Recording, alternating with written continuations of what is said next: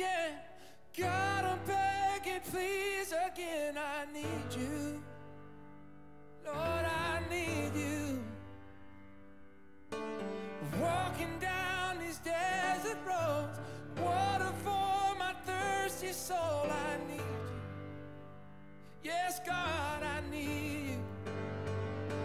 Your forgiveness is like sweet, sweet. Good evening. Broadcasting from Denver, North Carolina. We are the Catholic Guys, and this is the Catholic Guys podcast with your hosts, Paul Bartman and Sal Marino.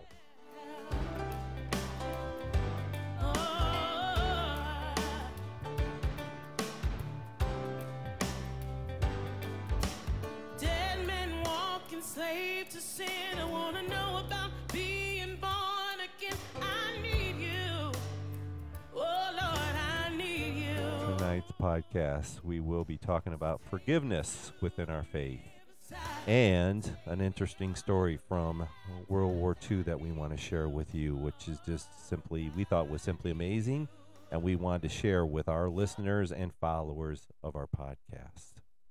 So, forgiveness, probably one of the most difficult part of our faith. One of the most important and definitely the most difficult to follow through on. Right, and to forgive others. And Jesus said, we need to forgive others like he forgives us for our sins. Yep, he died on the cross for our sins. So we must be able to forgive in order to appreciate what that sacrifice he did on the cross. And we actually have one of our 7 sacraments, reconciliation, is regarding forgiveness, right? And absolution. Given to us through Pentecost. Right. So it's important. Jesus came back to and gave the apostles the ability to hear and receive sin and to retain those sins of those who sought them out. And a lot of people have a hard time practicing forgiveness, and it hardens their heart. So if you ever listen to Father Mike Schmidt, he always talks about, he makes the analogy of we can harden our heart like clay in the sun and not forgive others. And sometimes we don't forgive God. We think that God has forsaken us and has not treated us well.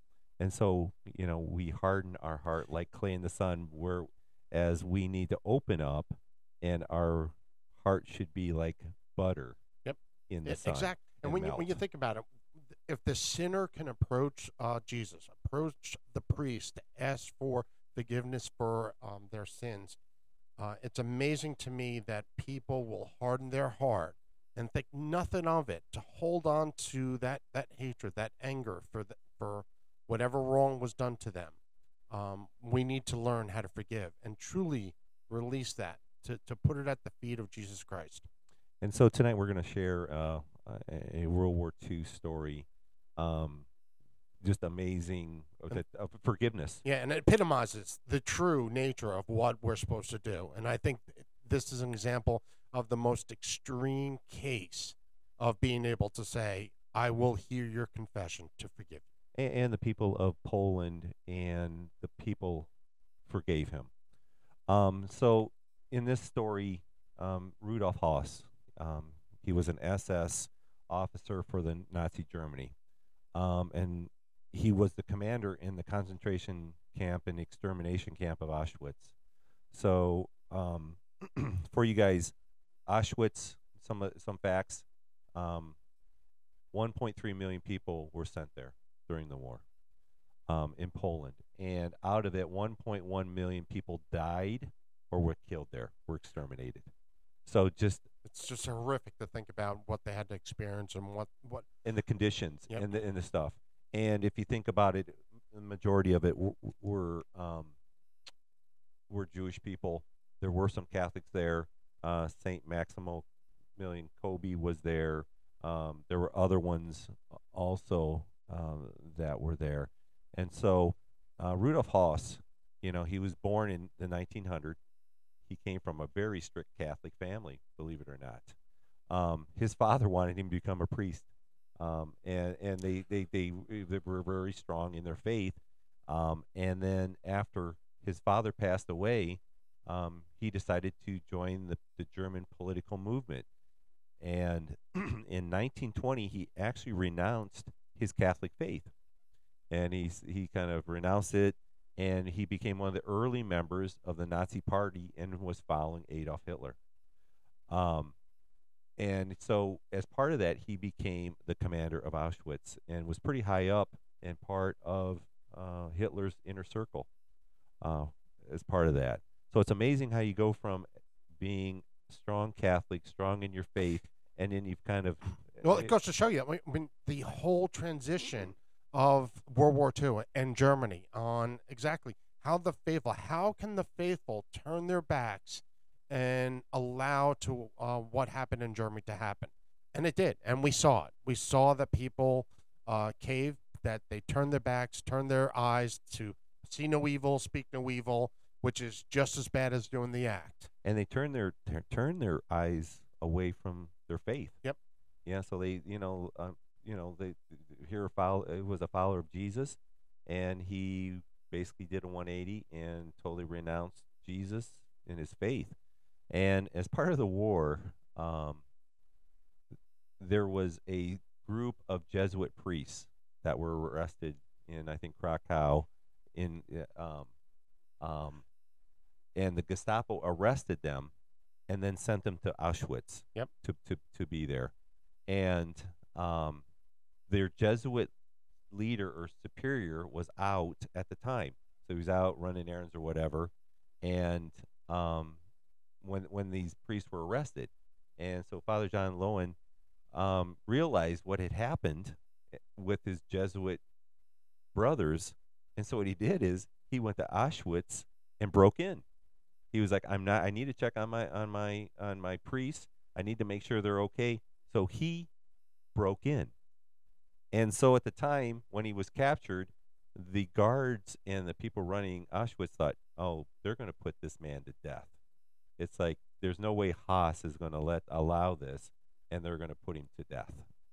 And Haas was so impressed with Father Lowen's bravery and his faith and his concern for the Jesuit priests, he actually let him go. Which is amazing.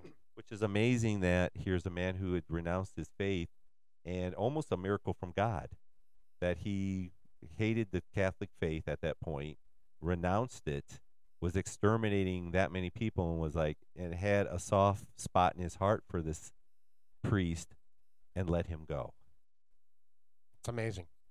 So after the war, Haas was captured, as many of them were, in the Nuremberg trials, and he was tried for his crimes for humanity, against humanity, and he was found guilty and would be hung in Auschwitz, back where, he tortured and killed so many people. So he was in prison and waiting execution, and he thought for sure that the Polish people and the guards there watching him were just going to torture him and just be brutally abusive to him. And actually, it was the opposite. They treated him with respect. They treated him well, and he just couldn't believe it. He was like, there's something wrong here. Why would anyone treat me with dignity and respect for what I've done to these people? And he didn't understand. He couldn't believe it. And that was kind of the turning point for him to kind of. It's that candle, that light that just flickers on. It's like, there's got to be something to this. Right. And so it turned him back to his faith. And he decided he wanted to repent. And, his time was limited, and he wanted forgiveness. So as part of that, he converted back. So this was on Good Friday.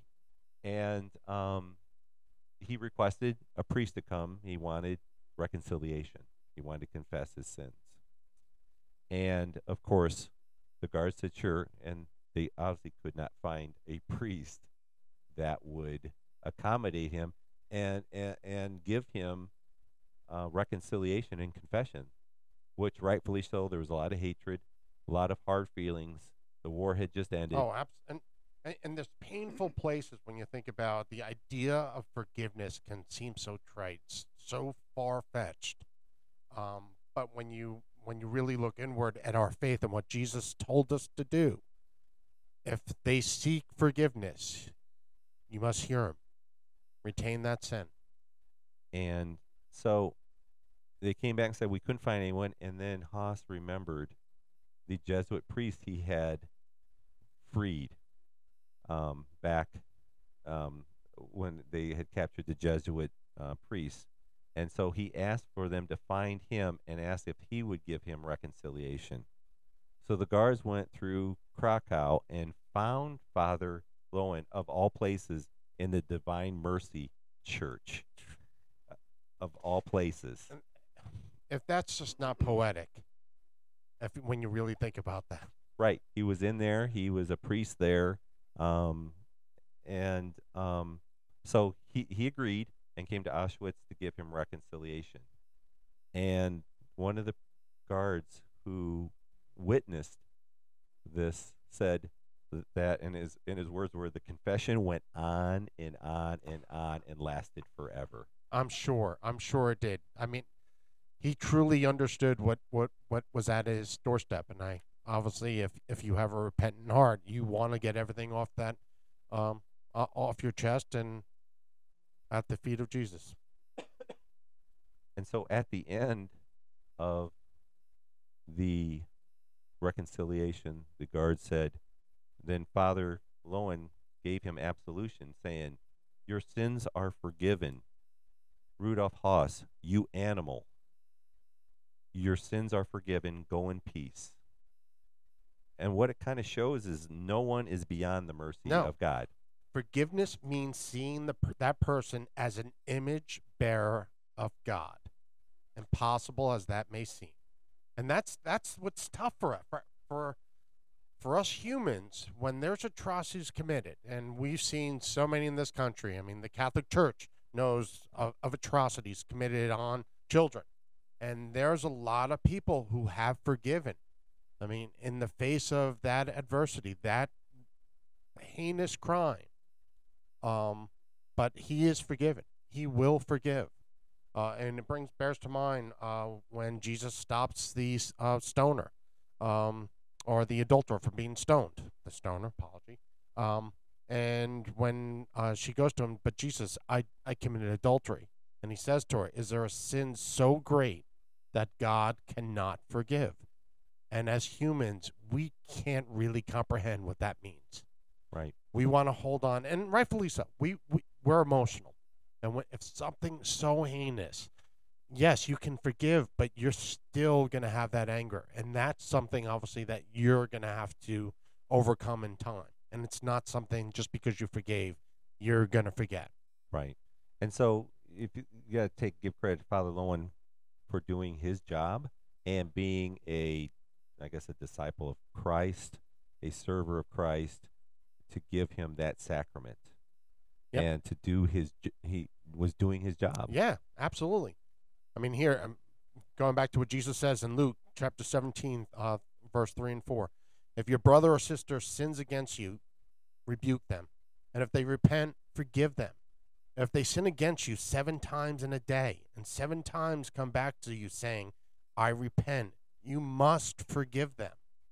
Jesus is abundantly clear when we cannot withhold forgiveness, no matter the crime or person or situation. Rebuke them, yes. Bring them to justice, absolutely. Actions have worldly consequences, but forgiveness is a matter of the heart. It's the practice of seeing the other person as what they are, a broken being made by God. And that sums it up. Right. We all are sinners. We all falter, and we're all capable of doing something heinous in another person's eyes. Right. So, and then the next day, Father Lowen went back to the prison again and gave Haas the Eucharist, gave him communion before he died. Which is understandable. He confessed. Right. So, and the guard present said, it was probably the most beautiful moment he had ever seen in his life. Just seeing that this guy who was an animal and was ruthless to so many people, and just, as Father Lowen called him, an animal with tears in his eyes. He said, and the guard said he looked like a little boy, just, weeping uncontrollably, receiving the Holy Communion, which they said was just unbelievable, unimaginable mercy that he had received from God, and getting the Eucharist after everything he had done. Yep. And this key reminder: forgiveness isn't just for the other person; it's for us. It gives us the peace of a calm heart and the knowledge that nobody can steal our deepest joy.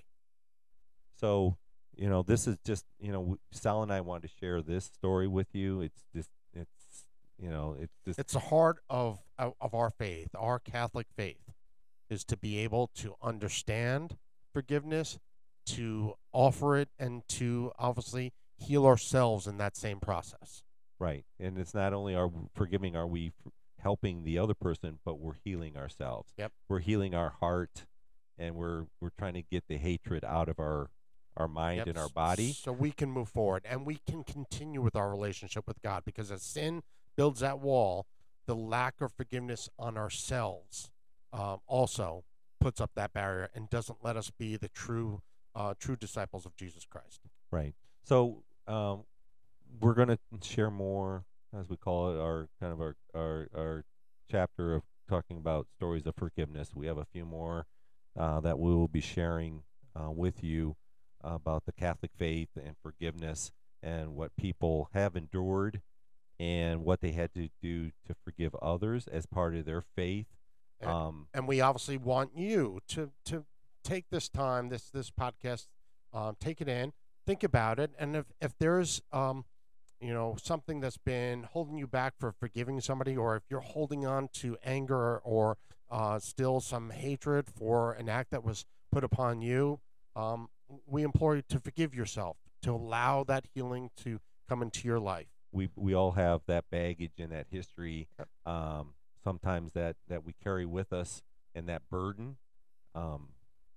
Like Jesus, we carry that cross, and sometimes we just got to forgive and move forward, and kind of figure out and let our faith handle it, and put it in Jesus's hands. Exactly. To handle it all. Let him carry the load. He's there for you to carry that load. Don't take it on by yourself. Right. So once again, Sal and I hope you found this podcast informational. Once again, we want to thank all our listeners, anyone who listens to our podcast. Yes. The information we share with you, with stuff we find interesting. It's information we share with our children in their 7th grade class as they prepare for confirmation and are going to be soldiers and evangelists of Christ. This is stuff that we think that is important to them as they do that preparation to go out and become adults and practicing Catholics in the practicing world. Catholics in a world that's right now. It seems that we're getting away from that relationship with God, and in a world where we think we can do everything by ourselves. And there's a lot of hate and a lot of just bad vibes, and just a lot of bad stuff going on. And we've got to lean on our faith and our forgiveness so that we can move forward with our faith. Build our community. And build our community. The way it should be built. So thank you once again. God bless. God bless, and have a good night. Thank you so much.